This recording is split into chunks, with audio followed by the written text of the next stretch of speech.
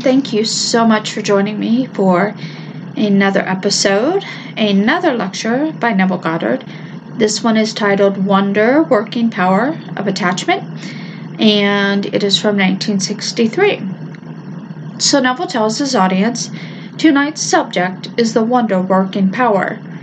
I hope I can tell it tonight so simply that no one leaving this room can say I didn't quite understand it. That within the immediate present you can put it into effect and prove the truth of what I am talking about from this platform. This wonder-working power is a showing in 4 different levels of vision. Blake made this statement. Now, a fourfold vision a fourfold vision I see, and a fourfold vision is given to me. 'Tis fourfold in my supreme delight, and threefold in soft boyless night, and twofold always may God us keep from single vision and Newton's sleep. Now here's the perfect description of single vision. Maybe you are familiar with this one little poem, just one verse.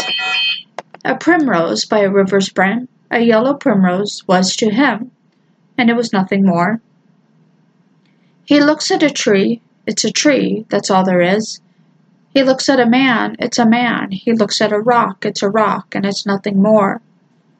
A primrose by a river's brim, a yellow primrose was to him, and it was nothing more.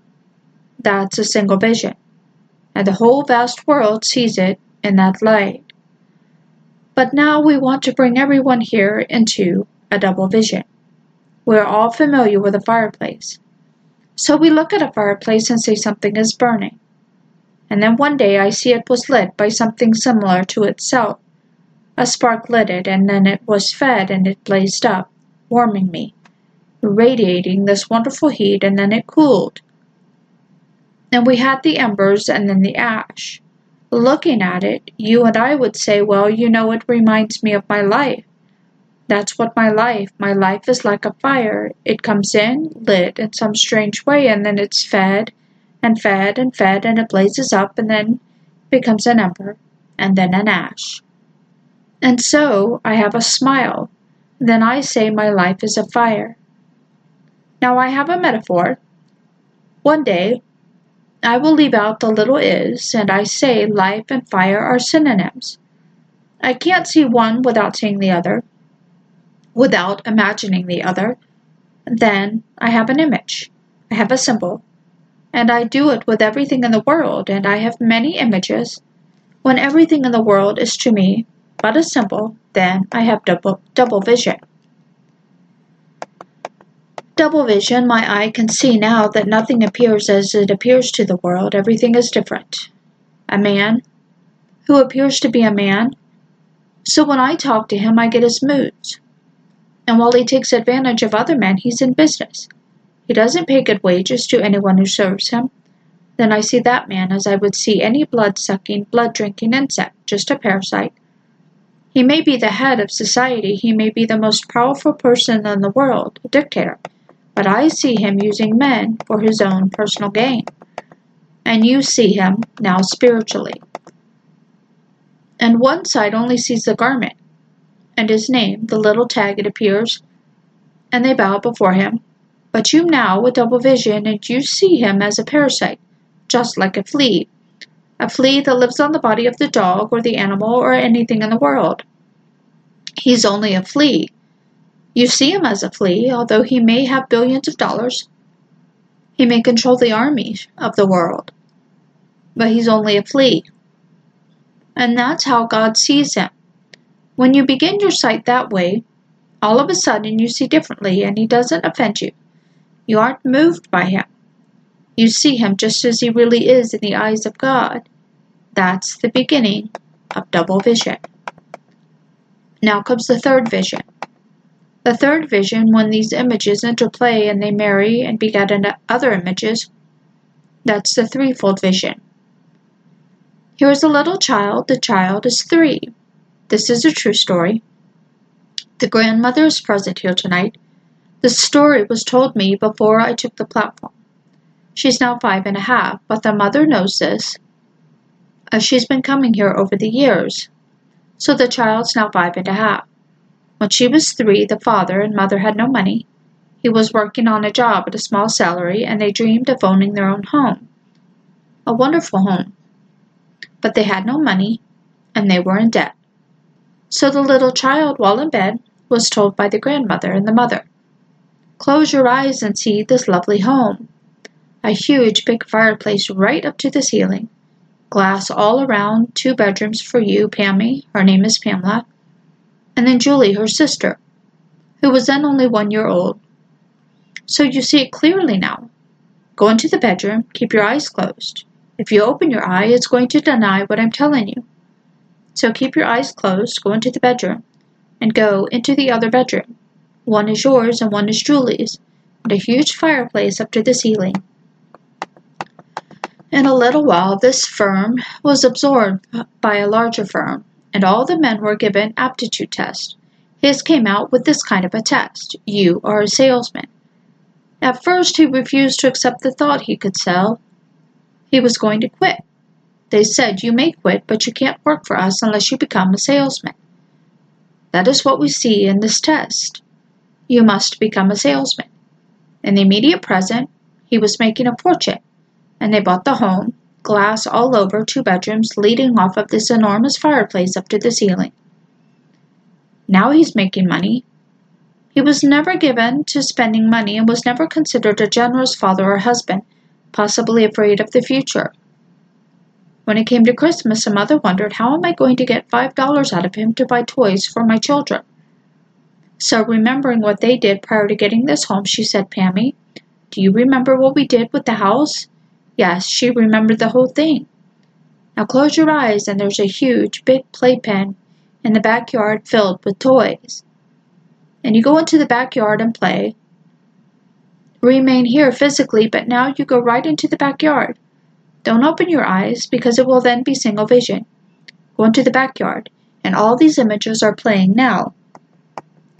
Just before Christmas, she called her mother, who was here this night, and said, "I think he's gone mad. You know what he's contemplating? He's contemplating buying a $100 playpen for Pammy and Julie, and undoubtedly he'll fill it with toys." But she said, "I was there for Christmas every night and Christmas Day when we opened the toys. This enormous playpen, he paid $100 for it, and it was filled with toys." But she said the grandmother to her daughter, "Have you forgotten what you did with Pammy only a week or 2 ago?" And then she remembered. How could she now criticize the extravagance of her husband, who was always so mean, when she herself had put the child into the state of seeing this wonderful playpen filled with the toys? Now that is threefold vision. You take a vision, everything is a symbol. Take me, I'm a symbol, you're symbol, and everything is a symbol. And you interplay them to form a certain pattern, which will then give birth to another image. So I bring you before my mind's eye in a certain manner. I bring another party into the same picture. Then I add to these two a conversation between the two of them, which conversation would imply that you know I am what I want to be. I bring you, I bring another, and I eavesdrop and I listen.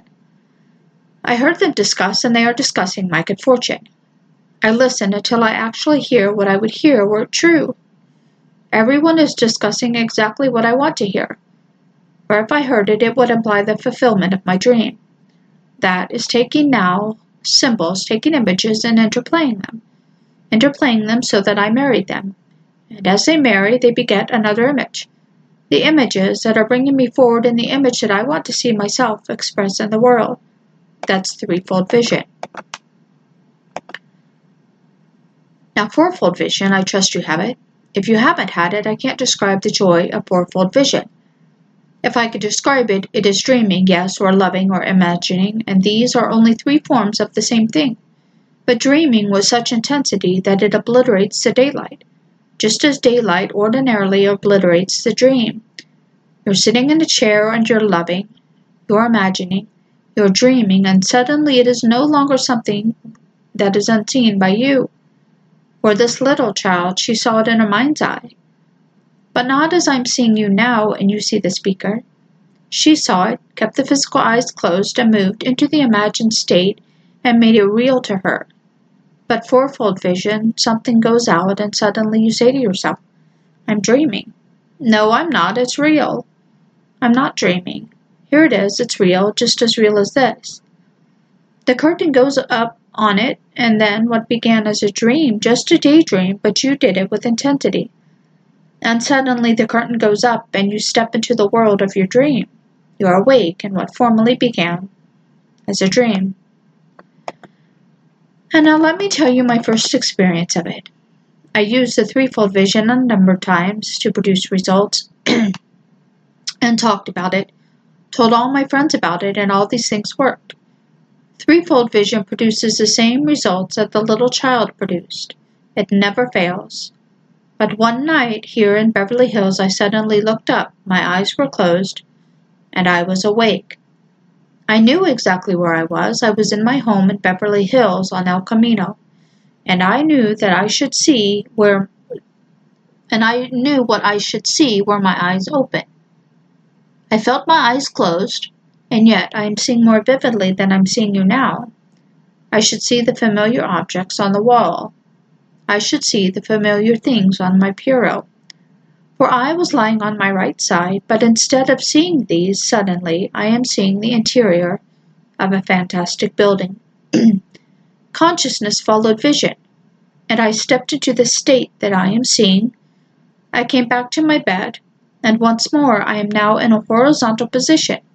Then again I stepped into my vision, and I am now vertical. I'm stepping right into what I see. I did it maybe a dozen times, and then I decided to explore. Regardless of consequences, I'm going to explore. It's the very end of my life in this world. I can't stop it. I must explore. And so I stepped into this place with the determination to go on. As I did so, it closed around me. The room that seemed, when I was on the bed, it seemed to maybe 30 by 20. It now became 10 by 7. I discovered as I examined it that it's simply a dressing room. I left this room into a huge big suite, an enormous suite of rooms, unoccupied but prepared for occupancy, but not occupied. It was just as solidly real as this room is. I was, to myself, just as I am now. Everything I touched was solid. My hands could not go through it. It was solid. I came out of this room into a huge hallway, which led to a huge, big public hallway. When I got there, I saw 2 ladies coming down the hallway. I knew how the whole thing started, and so I said to them, "Ladies, this is a dream." Well, they were just as startled as you would be if you met me, a total stranger, say at a hotel, the ambassador. You never saw me before, and suddenly you saw a man coming into this place who suddenly talks to you. You don't know him, and he tells you, "Ladies, this is a dream." Wouldn't you be startled? You would say, "Well, this man is insane. Let us get out of this place as fast as we can." That's exactly what they tried to do. They got as far away from me as they could, right next to the wall. But I insisted it's a dream because I remembered exactly what I did. But now I'm fully awake in the dream. My eyes are wide open, and I'm awake in my dream. As I passed by, walking rapidly, I saw this ornate thing over my head, and I remembered a little visit a few months before in a friend's home near the hills of Hollywood, where he had a similar thing hanging from his wall. I remarked then, "How does such a thing remain up?" He said, "If you look closely, you will see an almost invisible thread supporting it from the ceiling," which I did. It was a beautiful cluster of leaves made of very thin copper. Well, this resembled that and reminded me of that, again, because I saw this in my now waking dream. I said, "Now I know it's a dream because this is only a memory image of what I saw in my friend's home in the hills of Hollywood there 6 months ago, so it must be a dream. Even though they're so real and this is so real and I am so real, everything is so real, it is a dream." And so as I did this, I held one of the leaves and I said to myself, "Come on, Neville. You know it is a dream. Wake up. Wake." And I came to, standing in that place more awake than I am here now. Now, being a father, then my little girl was in high school. She had to go through high school. Her desire was to go through college. And I said to myself, here Vicky is unschooled, and she must be educated. If I make my exit now, I leave a wife unprepared for this problem, and so I can't leave here now. I have unfinished business in the world, for I am completely shut out in an entirely different world. So, while standing there, I closed my eyelids, and just as if I closed them here now, I wouldn't see you. So I didn't see the hallway. I opened my eyelids, and here is the hallway. I did it maybe a dozen times. I am completely locked out in this world. I said to myself, they'll find the body tomorrow in Beverly Hills, and because of insurance policies, they'll have to cut it up and say, well, he dies of this, that, or the other. But I still didn't want to terminate in this way. I wanted to get back. And this is what I did. Standing there, completely shut out in this other world, I simply imagined with the same intensity that brought me into that world. I imagined a pillow under my head. I stood there, just simply feeling a pillow. That's all. Suddenly, while standing there, I could feel a pillow. And then, to my great surprise, I am not vertical. I am horizontal. But I could feel myself on a pillow. But then I was cataleptic, and I couldn't move. I couldn't open my eyes.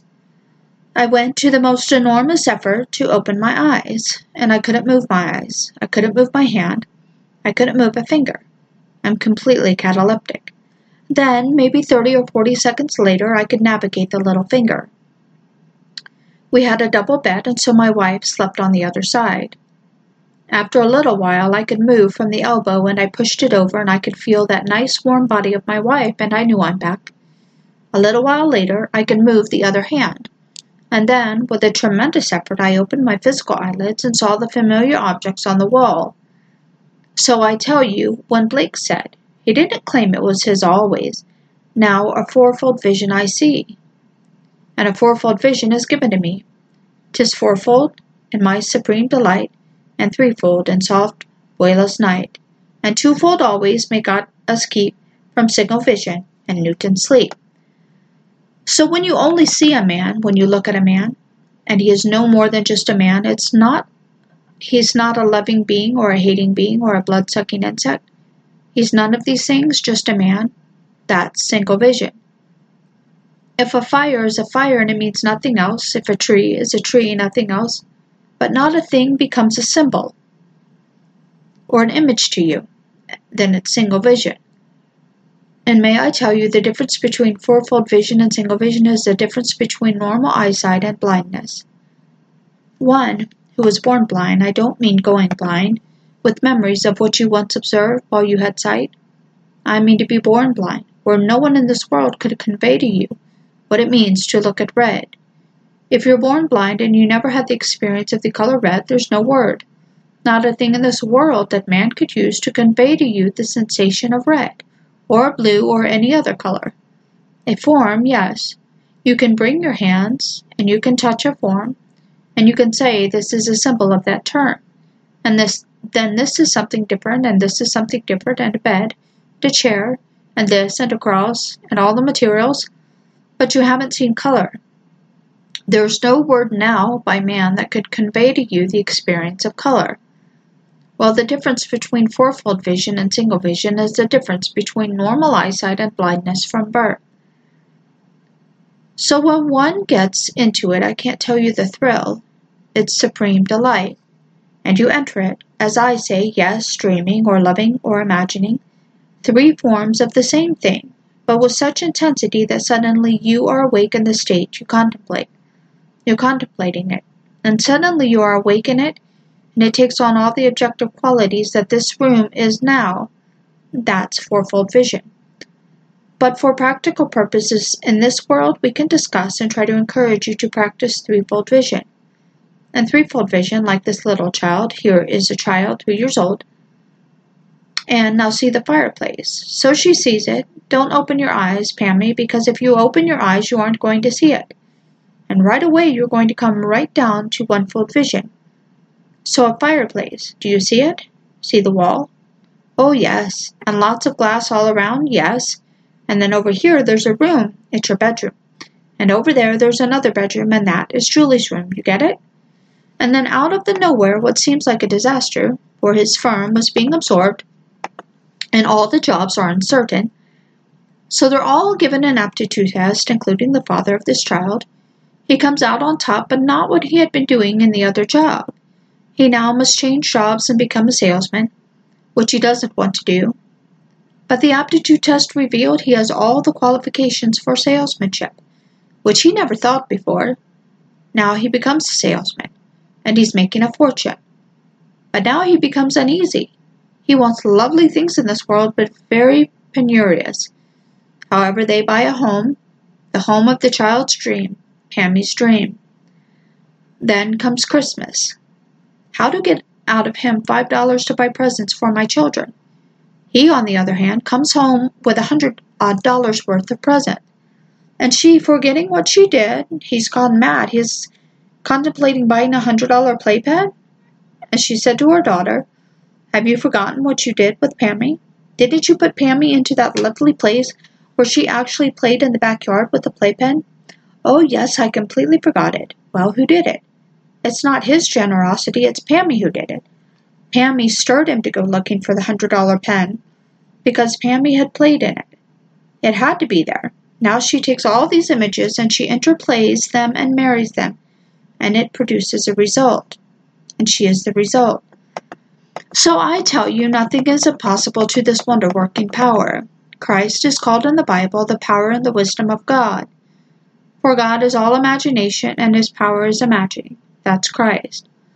So Paul could say, having once thought of Christ as a man, he then said, "From now on I regard no one from the human point of view, even though I once regarded Christ from a human point of view. I regard him thus no longer." 2 Corinthians 5:16. He now sees who Christ is. Christ is the power and wisdom of God. And the power and wisdom of God is imagining, as God is all imagination. And God became a man, that man may become God. So Blake said, man is all imagination, and God is man, and exists in us and we in him. The eternal body of man is the imagination, and that is God himself. Now you may not, with your concepts of Christ and concepts of God, accept it, but I suggest if there is evidence for a thing, what you think about it or even wish about it is nothing to the point. So this little girl and her mother remembered what she did and brings about this. And you may not relate her imaginal act to the fact, and you may say it would have happened anyway. Then the third time she does it, all in the interval of 2 years, and the parents realize exactly what they did. Now we come to the crux of the story of the child. As happens in the lives of all people, especially in California, why I do not know, but in California there are many divorces. Anyone who is married for 10 years is a senior citizen. It's a more fantastic thing. If you remain united for more than 5, that's really an accomplishment. Well, in spite of their 2 little girls, sweet children, they grew apart. He is Catholic and he didn't want a divorce, but nevertheless they got a divorce. The divorce was granted and finalized. Using the grandmother's story and her very words, using the word finalized, it was finalized 2 weeks ago. As she began, she said to me to lose faith because she called me on this case when it began to develop a couple of months ago, say 3 months ago, and she said, "I don't want them to be divorced. I'm quite sure they were and must be." So I agreed with her. Certainly they could be. Well, in spite of that agreement, here came a divorce. And the paper signed, the whole thing finalized. So the grandmother said to the little girl, "You want mother back, don't you?" And she began to cry. He said, "All right, you know what you did with the house and the fireplace and the grass and the 2 bedrooms?" "Yes." "You remember what you did with the playpen and all the toys?" "Yes." "Well, now tonight, right now, you close your eyes, and mother is coming through the door. You hear the door open. She is coming in her nightgown, not in any suit, not in a dress, for she's leaving this house tonight. She is coming here in her nightgown. She's sleeping here, so the door is opening, and it's her mother. She's coming over, and she's kissing you. Feel the kiss, it's mother, and she's in her nightgown. She did it Monday, Tuesday, Wednesday, Thursday, and mother returned to that house on Friday. And mother is now back in the household, in spite of a divorce decree that has been finalized. Maybe in the eyes of the priests they are living in sin, but there they are, parents of the 2 little girls. And Mother came back just as the grandmother. She said to the grandmother, "You know, Grandma, you are mature, you are old, but with me imagination works like thunder. For we are told in the Bible to never send a child away, for the child will lead us. In Isaiah, and a little child shall lead them, 11:6. A little child brings back the grandmother's faith, for she called me the teacher of this principle, and I agreed with her over the phone. Yes, reconciliation is perfect. So I heard her say yes, not devising the means toward the end, simply the end. And then came what seems to be final and absolute, a signed decree for divorce. You can't go beyond that. Who says you can't go beyond that?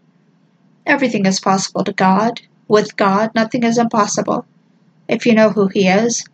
God is your own wonderful human imagination, and God in action is Christ. Imagination in action is imagining. So what are you imagining on a threefold vision or a single vision? A single vision is right here, and these are the facts of life, and I can do not a thing about it. So I perpetuate my world based upon the single vision. Then comes that moment in time, I get a double vision, where things are not what they seem to be. They become similes. They become, at first, just a smile. I relate myself to the burning fire, knowing that as I begin at a certain moment in time, it will come to an end, just like the fire. So, I am a smile. Then I say life is a fire, a metaphor. Then I rub out the little is, and I say life and fire are synonyms. And then I see it as a symbol. I can't feel one without the other. Then I have images. I take it with everything in my world then. And so I think of people, and there are certain, well, I saw them in my mind's eye spiritually, and they are all images. Then I begin to blend them, and I interplay the images. As I interplay them, they marry, and as they marry, they beget other images. And then I tested it. I would like to be, and I name it. I would like to be, say, elsewhere. Well, elsewhere is an image. And so I assume that I am elsewhere. Were I there, I would see people that I couldn't see from this angle. And so were I there, I would see people that I couldn't see from this angle. And so were I there, I would see people that I couldn't see from this angle. Yes, that's repeated 3 times. And so were I there, I would have to see them, for they would be there. Then I began to see them in my mind's eye. Seeing them would imply that I am there, and so I began to talk with them, just as though I were here. And then I found that things rapidly change in my world to compel the journey, and I move across a series of events, some bridge of incidents that led me up to the fulfillment of that journey. And there I am. But then I remembered what I did. I took images, just simple images, and so interplayed and intermarried them that they produced another image. And the image was the fulfillment of my desire for myself, and I made the journey. So this is the threefold. He calls it soft Beulah's light, or Beulah's night, the thing nearest to heaven in Blake's terminology. First of all, he has eternity. He calls it Eden, and he likens it to the sun. The sun is the symbol. Then he had next to that soft Beulah's night, and the symbol of that was the moon, for the moon reflects the light of the sun, and this reflects the activity of heaven. Then he has the limit of it all. He had 5 worlds. The limit of it all he calls Ulro, this world, for it was opaque, the limit of contraction, and the limit of opacity, where man has single vision. Now everyone in this world has single vision, but we are here for a purpose. This is for divine reason that we are here. You and I didn't do a thing that was wrong to bring us here. We are here that we may be awakened as God. Just like a chicken dropping an egg, and the egg contains the chicken, and by an effort from within, after germination, it comes out. The egg, giving birth to what it contains, is God, moving out of this egg, and the egg here is a human skull. God actually comes out and is God. God became man, that man may become God. So here the fall, spoken of in the Bible, is no more than the fall of the egg from the chicken. That's the full doctrine of the fall, and then the chicken rises from the broken egg, and it's God, and that's the end of the doctrine of evolution. So God became man, that man may become God. So I tell you, treat it seriously, and become as a little child. This night, when you go to bed, put yourself into the state of the wish fulfilled, and then blend all the images that would imply the fulfillment of that state and live in it just as though it were true. How it will happen, I do not know. Another lovely story which I must tell you, for last Friday night my wife came to the door and said, "Is there a gentleman in my room or a lady in the room who left a little dog in a car? Well, he is needed or she is needed." So the gentleman jumped right up and went out looking for the dog. He called me late that night, said he hadn't found the dog. He said, "I love the dog. I know it's my own negligence. I left the door open because I was so eager to get to the meeting without missing any part of it that I did not close the window. It was a little poodle. So he sought all over the neighborhood and he couldn't find the dog. He was up very late that night and called me. He said, 'What must I do, Neville?' So I told him what I would do were he. I would go to sleep just as though the dog were in the house. Feel the presence of the dog and think only in terms of the nearness of the dog's the nearness of the dog, it's right here. And so I am able to tell you tonight, not the details, I don't have the details as yet. He has the dog.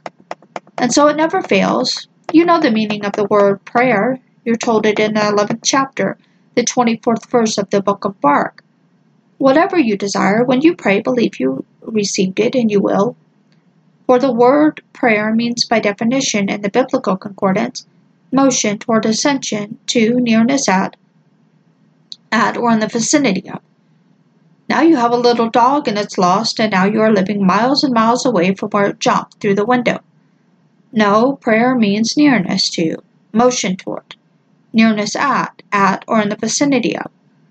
If you found him, where would he be tonight? In a kennel? No, he'd be home, wouldn't he?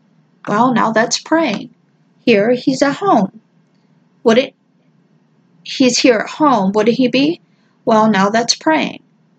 For if he actually came back, you found him, you wouldn't leave him behind, he'd be at home. Therefore, you would actually bring him into your house. Now sleep as though you can touch him and feel him and smell him and feel his presence. Then go to sleep. Well, tonight I can tell you he is at home, and the owner of this little dog has learned a lesson, not to leave the window open. So here I invite you to join me in threefold vision.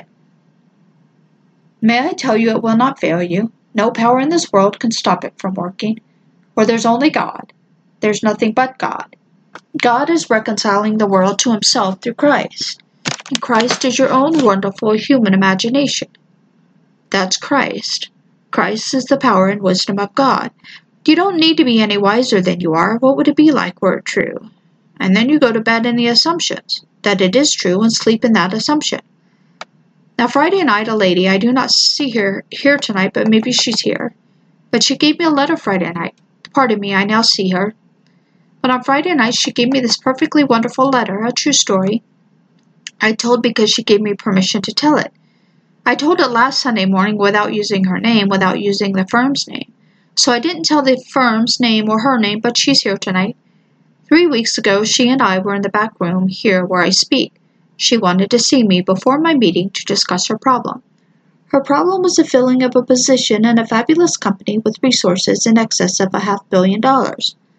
No lady had ever filled that position before. It was never considered that any woman could fill that position.